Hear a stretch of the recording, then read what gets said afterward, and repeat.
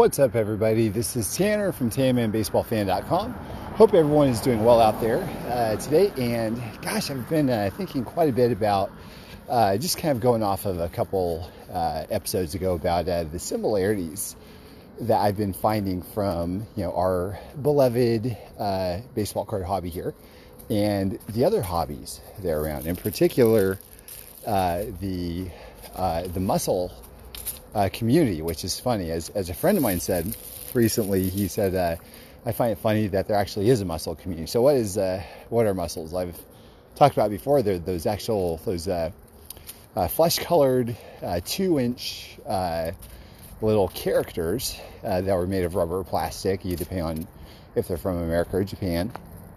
And they came in little 4-pack blisters or little plastic translucent garbage cans.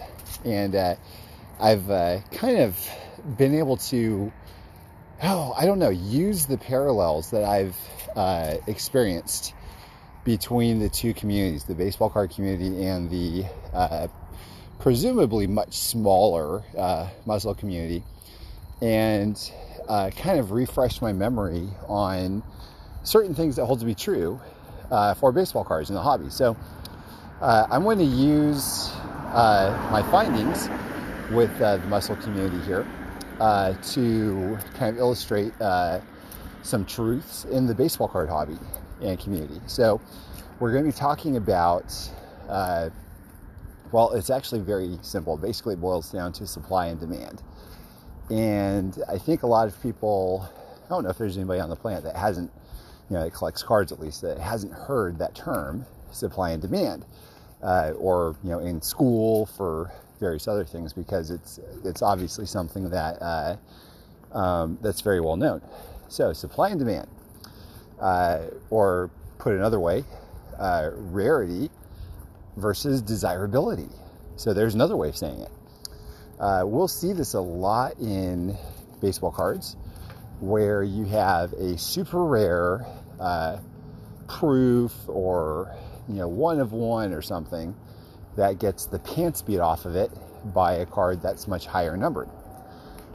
So take, for example, the Noir one of ones versus the cards from the 90s that might have 25 or 50 copies. You'll have a one of one, especially nowadays, because the actual term one of one and what a one of one is really being kind of diluted. I'm sure you'd agree. Over the past, 3 years or so, especially, where if you have an on-card autograph one of one of any given player, it's like, well, that's great. It's the only copy of that, but there's so many one of ones out there of any given player. So you might have one of a fairly prominent player that might be a one of one that's, a couple $100 or something. And so is it rare? Yeah. Is it beautiful? Probably. I'm sure most everything they put out nowadays is beautiful. But is desirable as let's say, just as an example, a 98 Crusade red that's numbered out of 25. Most of the time, you're going to say no, the Red Crusade will end at auction many, many, many, many times higher in multiples of what a Noir one of one will bring for a lot of the bigger players. Why is this? Well, let's take, for instance, Ken Griffey Jr. There's, I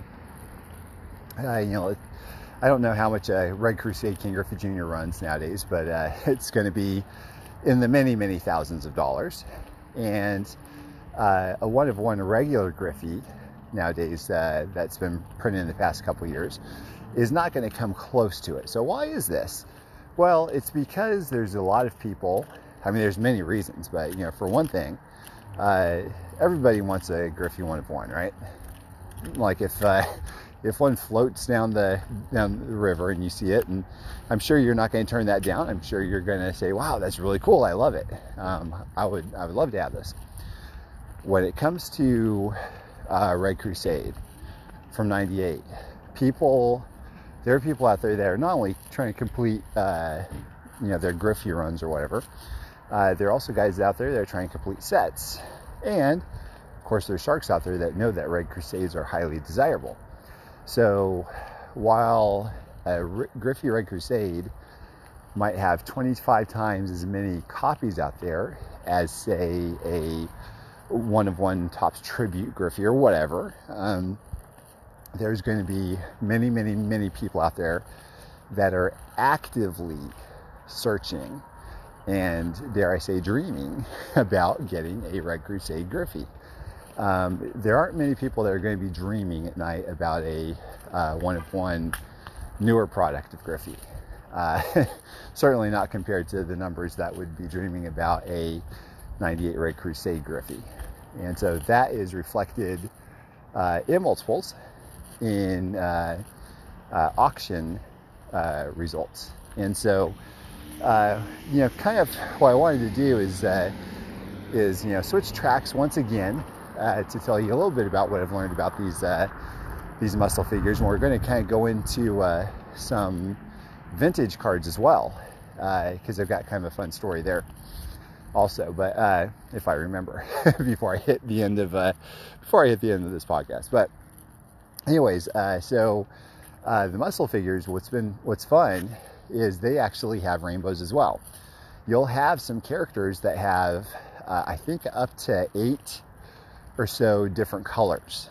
And I've noticed that as my little humble collection is growing, I want to get these runs of colors just like I do with baseball cards. Now, the muscle figures are from 1985 or something, so you didn't really see too many color runs of cards back then. I don't think you probably actually saw any, certainly not with 8 different flavors like that. So I thought it was kind of interesting that they capitalized on the desire of collectors to have the same figure but in multiple colors.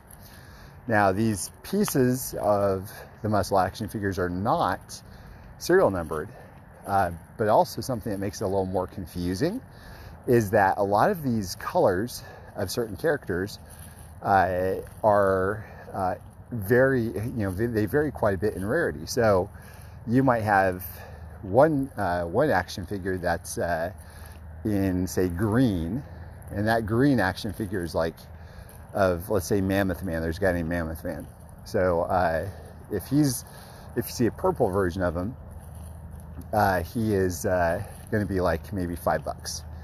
If it's a green version, might be a couple $100, which is crazy, right? Like, I never would have thought that there's this kind of market for it, but it gets crazier. So we also have a different color. So first of all, think of this: Mammoth Man, green is very rare and expensive. Purple, not so much. You go to another figure called the Claw. The green figure, get $40, $50. The purple Claw will get a lot. I think the last recorded sale, from what I hear, is $1,500. So I don't know if there's necessarily a rhyme or reason to why what color is rare as compared to others, but it would make it a lot easier if like all purples were rare, or all reds were rare, or all blues. That's just not how this works. So it kind of keeps you on your toes a little more when it comes to auctions or anything. So speaking of the Claw, that is actually something that a little bit of a light bulb came on for me this morning. As I was reading some of the community messages from other collectors, one guy said, I don't know what it is about this purple Claw, like why it's so expensive. It's overpriced, in my opinion. It shouldn't be the cost that it is, because it's not very rare. And so, well, first of all, I've heard that there's probably about 30 of them out there in the world. I'm not sure if that's true or not, but that's basically what I've heard. So now, one thing that's kind of interesting, though, is I think what this person that mentioned that did is what many baseball card collectors do, and that is that they looked only at the rarity, only at that serial number in the back. Well, it's 1 of 1 versus it's out of 50 or whatever. Why is the purple claw so expensive compared to the others, especially if, according to this guy, it's not all that rare. And hey, maybe 30 of these, given the size of the community, maybe that's true. Maybe that means it's not all that rare compared to how many collectors there are out there. I don't think that's the case, but in any event, the main reason is because, why is it desirable so much? Well, if you ask any kid back in the 80s about what muscle character they'd want, it's always the claw. That's the one that stands out. I mean, shoot, I had one in my office displayed, and my wife came in and she looks at all these muscle figures I have. She goes, "You know what, Tanner? Out of all of these, the only one that looks cool is this claw one." She said this hand one. So it has uniqueness. It also has the clout of being the front runner of notoriety, popularity for the entire muscle run. There's 236 of them or something, I think. And so, and there's, keep in mind, there's prototypes out there. There's some that are possible one-offs and some that are much rarer. Some that might even possibly get more money, bring more money than this one. But by and large, that's kind of the market for this. There's a much bigger market, I think, for the purple claw. So, you ask anybody that collected, they say, well, the claw is the one that sticks out. So why purple? Why is that one the big daddy? Well, the purple is the rare. So in other words, the purple claw is the rarest version of the most popular, iconic muscle figure that was ever created. And so you can look online, you look in the communities. One of the ways that you can tell that this is true, aside from the fact of just asking collectors, hey, what's the poster child of all these muscle figures, you can look and see how many reprints and fakes are made of the claw, in particular, purple. And so it's kind of funny. I actually said, well, hey, look, as I'm kind of going through this journey of investigation and discovery, and I love this stuff, by the way, I enjoy getting to know new areas of collectability or collectingdom, I don't know. And so I put up something. I said, wanted purple claw. I had 12 people react to it. Half of them laughed. So, oh, this newbie, you need to knock that off. You need to start small and worry about completing the set of the base guys or whatever first. Well, guess what? This newbie ended up landing the Holy Grail purple claw. And so I've got one right now. I just got it in today. Really excited about it. And I did not pay $1,500 for it. I paid a little bit less, and a lot of it's because I know that I've got some other people that would be very interested in paying at least what I paid. So it's kind of like a fun little safety net there anyways. But in any event, very cool to be able to see this. And so I started thinking about this also. What's a good metric to see what piece is super desirable?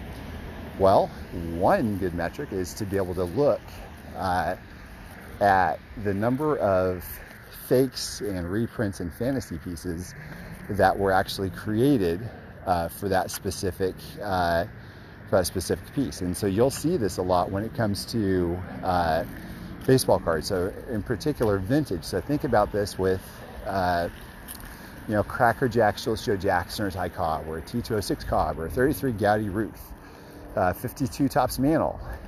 We all know that those are top dog cards, but one way that we can back this up also is we see the number of reprints and fakes and fantasy cards and everything, and different things that people have made and they're selling online. So I mean, even shoot, for 52 Topps Mantle, you type in 1952 Topps Mantle on eBay, the vast majority of them are not going to be authentic, real 52 Topps Mantles. That's just kind of how it goes. There's there's a lot of different refractors that they made over the years, or commemorative cards, and the whole reason why is because it's so desirable of a card. People, the card companies, they recognize that there is a tremendous desire to have some semblance of the 52 Topps card in their collection, even if it was created in 1996 or 2006 or 2022. And so of course that could be done nefariously by other people that are trying to sell homemade cards that look like this, look like they're a real thing, and pass it off as real. But still, there's so many of them out there because it is seen as an iconic card. And so that's kind of why I've seen the muscle community, seeing all these people that are actually creating with their 3D printers, regular claws or different colors or whatever. Like there's glow in the dark versions that people have done. There's 10-inch jumbo massive pieces that people have done. I mean, like all kinds. It's like crazy to see. And you don't really see that with too terribly many other figures. So it's kind of fun to be able to see this these kinds of parallels when it comes to baseball cards as well as muscle figures. And surely this kind of goes in through any other hobby as well. And so like one of these cool cards that I've kind of run into, this little bit of a different story, but it's something that I wanted to talk about anyways, because it's a fun little story. So a number of months ago, somebody reached out to me and said, hey Tanner, listen, I know that you like Billy Sunday, and I've got a card of Billy Sunday. Would you like to see it? I was like, yeah, sure. And I was thinking it was going to be like an old Judge card. And normally I don't really need to pick up any other old Judge Billy Sundays. I've got one. I'm satisfied with it. I'm happy. I think it's cool. I might have told you part of this story anyways, as it is, but we'll say it again. But so he shows me a picture of the card. And I go, huh, that's not old Judge.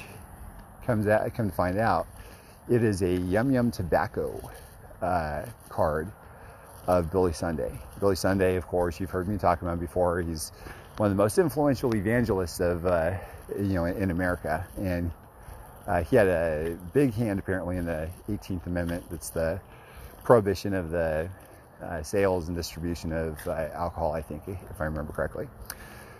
So anyways, I told the guy, I said, man, no, so first of all, that's a rare card, obviously, you know this. In fact, I think out of the entire PSA and SGC registry, I think only 105 or so Yum Yum Tobacco cards total have been graded. So, and I don't think you'll find a picture of this Billy Sunday card online. Maybe there's one in the Library of Congress. I don't know. There's just like some, you'll see a lot of other Yum Yum Tobacco cards out there with pictures. Even like one of these more official looking checklists, visual checklists, that one's missing. So it's kind of interesting. But I told him, I said, listen, that's a great card. It's rare. However, the photograph on this portrait, a beautiful portrait of Yum Yum Tobacco from 1888, mind you, is not Billy Sunday. It's Mark Baldwin. And so, kind of interesting story there is that I actually wrote an article on this at tanmanbaseballfan.com/blog if you want to take a look. But it's an interesting story about Mark Baldwin. In a lot of ways, he was the complete opposite of Billy Sunday. And the interesting thing about this is there was the Pittsburgh team was called I think the Alleghenies or something back then. I don't even know how to pronounce it because I've never heard it out loud. I've only seen, read it in books and that sort of thing. So, apparently, because of some weird, I don't know exactly what all was going on, it's hard for me to kind of articulate what I do know, on this podcast here. But ultimately, what happened was Mark Baldwin was tasked with trying to poach players, and so to jump leagues basically. And so some people mentioned that this was piratical behavior, and so as a result, the Pittsburgh team ended up becoming known as the Pittsburgh Pirates. So there's really kind of a fun little backstory on this case of mistaken identity. Now, obviously, there are other famous cards in the past that we know have had mistaken identity. For example, the 85 Topps Gary Pettis. The picture of the player is not a picture of Gary Pettis on 85 Topps. It's actually his 15-year-old brother who suited up and took the picture for him instead, which is kind of fun. One of the more famous ones is 87 Donruss opening day. Those beautiful 87 Donruss cards with purple borders. The Barry Bonds card has the corrected version, and the error version, which actually shows Johnny Ray.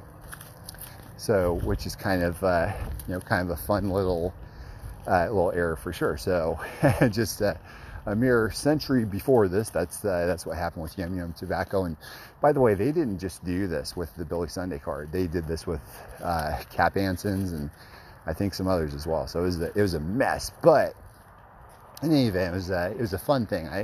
I wish that I had a portrait of Billy Sunday as well. But having the Billy Sunday card and the actual portrait is really something that's kind of special. But that goes to show you, like, also just the rarity. This card is super rare, but guess what? The majority of you all out there listening have probably never heard of 1888 Yum Yum Tobacco before. I haven't heard of it up until maybe 3 years ago or so. And I thought, yeah, I'll never see one of those for as long as I live. That's just an impossible hard card to come by. So no way. But all the while, there's still plenty of old Judge cards out there. Allen Ginner, a good one.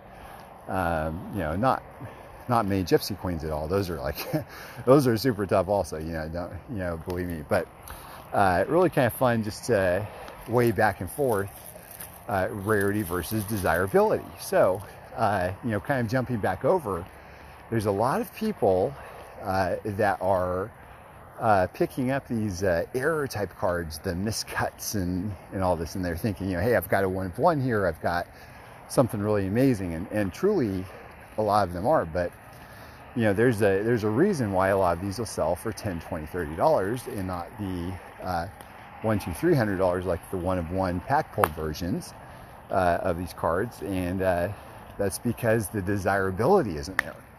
Now, there is one important point to note here. Just because they're not as desirable right now, today, doesn't mean that they won't be tomorrow. So things can change. We've seen things change wildly within a year in this hobby. So you never know. So it's kind of fun to be able to just speculate and see what might happen in the future and all that for sure. But in any event, if you have a oversized card of 95 or let's say 92 Topps Cal Ripken Jr. or something like that you think is the only one around, and very well might be the only one around, for today, 98 Crusade Red, if there is one of Ripken, I guess there is, I don't know. There very well may not be. I don't know. I haven't checked the Ripken checklist, but guess what? If there is one that exists, that's going to be way more valuable than the oversized 92 Topps Ripken. So that doesn't mean that the 92 Topps oversized card isn't special in its own right, because it definitely is. But the important lesson to learn here for everybody, I think, is don't just look at the rarity. That's the main point that I'm trying to drive home here. Always look at the desirability as well. If the demand is there, you could have cards where a supply of them is huge and it's okay, and that card will still outsell cards that are much rarer than they are. And especially when it comes to vintage stuff. So even thinking about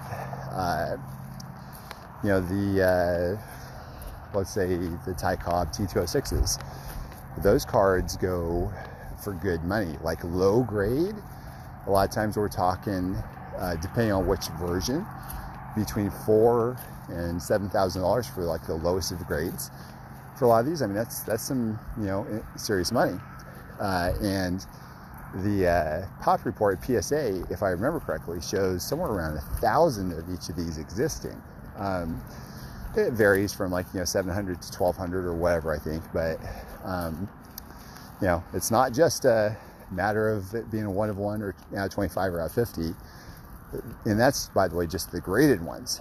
For PSA, you could double them if you're talking about looking at SGC and maybe triple, quadrupling, or, 5-fold or more when we're talking about raw as well. So, but guess what though?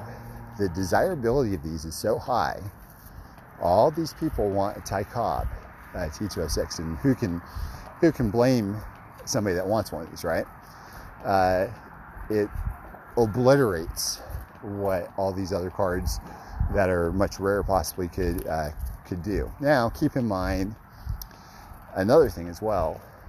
There are some Ty Cobb cards that are going to be much rarer of his playing career that obviously, like I've been trying to say, that don't sell as well as these T206s. But there are also some that are rare, that much rarer, and they will command a much higher price as well because the desirability is there. If there's something that maybe like a strip card or something that that people don't really collect all that much. You might have a mid-grade Cobb go for hundreds of dollars instead during his playing career. It's because the desirability isn't there, even though there's not nearly as many as the T206s. So, but anyways, it's kind of fun seeing how things work in baseball cards, and how they work very similarly in collecting action figures and all these other things as well. So, so after thinking of all this, it hit me. This muscle figure, the Claw, the poster child for this muscle figure line. The Claw is the Babe Ruth of the muscle figures. That's what conclusion I came to. And so therefore, in spite of the fact that it may not be rare, though the purple one most certainly is, its desirability is going to go up super high. Like even the flesh version, these flesh figures, by the way, in lots, you'll typically pick them up for like $1 or more each, right? Well, by itself, the Claw will typically go in the $20 to $25 range, which is pretty cool because it's not rare. It's just, it's much, much, much more desirable. So anyways, those are my thoughts. Supply and demand, rarity versus desirability. And hope that kind of helps you guys think through some things whenever it comes to your next purchase or sale. As always, feel free to shoot me any questions that you have at tammanbaseballfan@gmail.com. I'll be more than happy to answer. Thank you guys for listening. Have a great day.